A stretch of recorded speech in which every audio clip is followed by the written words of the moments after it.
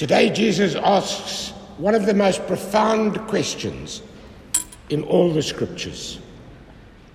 This is a fundamental faith question that Jesus asks that all followers must answer, not just once, but throughout their lives. Jesus asks his disciples, "Who do you say that I am?" And who do we say that Jesus is? When we think about this, every person here believes something about God. And if I asked you one at a time to stand up and give us your answers, I bet we would find that there are many different answers about who we believe God is and what we believe God does. Yes, even Christians probably and can have different ideas about the one God that we all worship. Not only that, but our understanding of God and our image of God can shift and change over our lifetime. In fact, as we progress on our personal faith journey, our image of God should change for us to get to know Jesus a lot better. But why is this important for us? The reason why this is important for us to answer is because how we answer it directly affects the way that we live, and it directly affects our faith, and it directly affects the way that we live out our lives.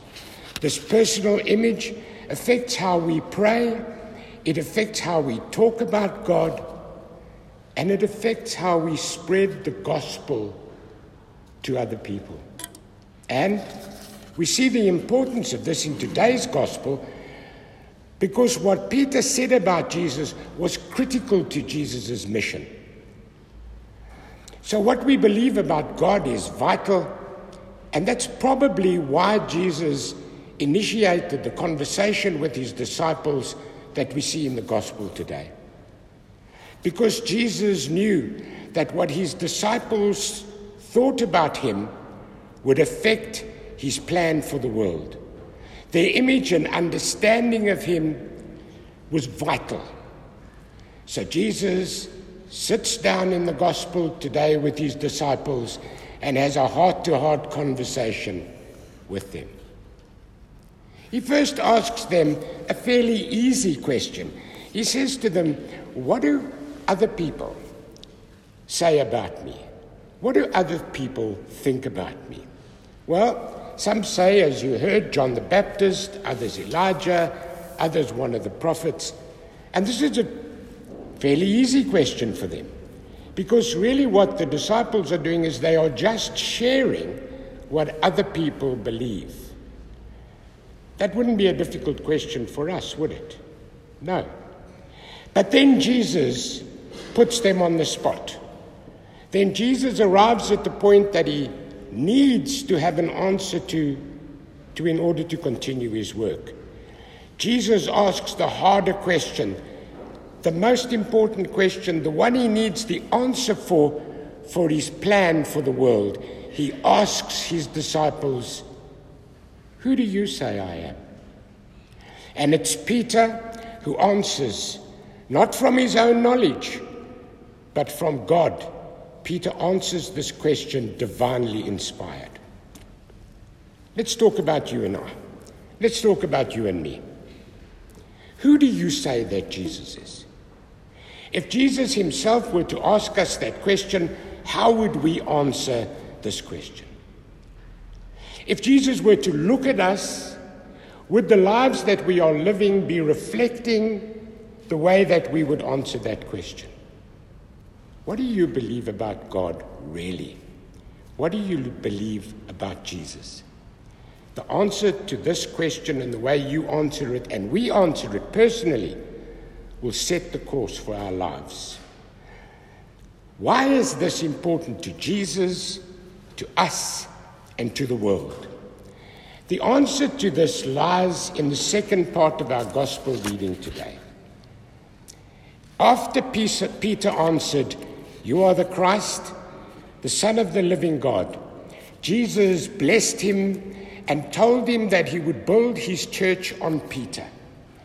He would build his church on the rock of Peter's faith, and that the gates of Hades, the gates of hell, would not prevail against it. So this is the first time in the Gospels that Jesus uses the word church. In some of the other translations of the Bible, the word church is not used, but is replaced by the word community, which lets us into how Jesus wants to implement his plan for our salvation and the salvation of the world. Don't you think this is significant? I certainly do. Peter's answer, divinely inspired as it was, that Jesus is the Christ, becomes the foundation of our church.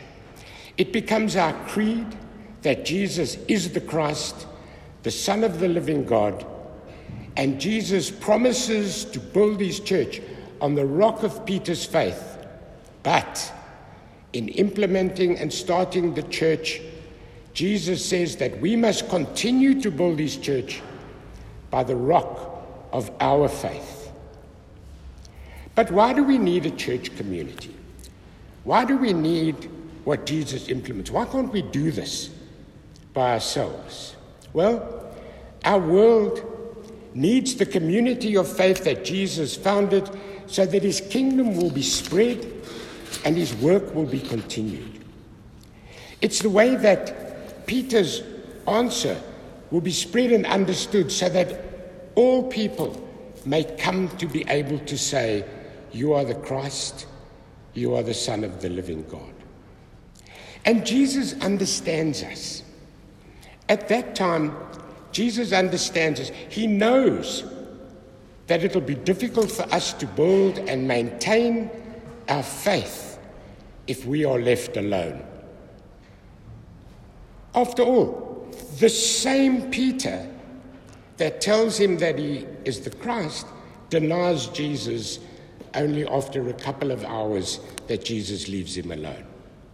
So Jesus built his church and his community for us because I think he understands that building and maintaining our faith is too difficult for us to do on our own, especially when troubles in life and tragedy strikes us. It's easy for our faith to start to dwindle. We need each other. We need a fellowship of believers.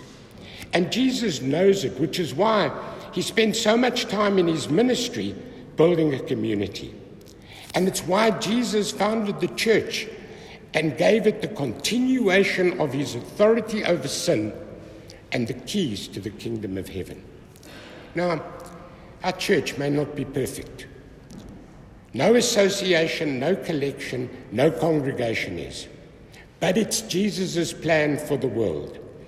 He began the church to share his good news with all the world and to bring healing, hope, peace, justice, and love in his name to the ends of the earth. But let me remind you also, let us remember the promise that together with this, Jesus makes. He promised that as we build this church, as we build this community, nothing will prevail against it. Not even the gates of Hades. Not even sex scandals. Not even corruption or any of the challenges that our church faces from day to day and as we go through it. Nothing, he promises us, will separate us from the love of God in Jesus. And nothing will prevail against the church that Jesus has found. That promise gives us something. It offers us a firm foundation. It's one that we can build our life of hope and meaning on. One that can survive and carry us through all the storms and trials that life may inevitably throw at us. In conclusion, what we believe in God matters. What we believe in God is important to us, to him, to the church, and also to the world. And there is no more important time for us to wrestle with this and for us to reinforce and reflect on this than right now.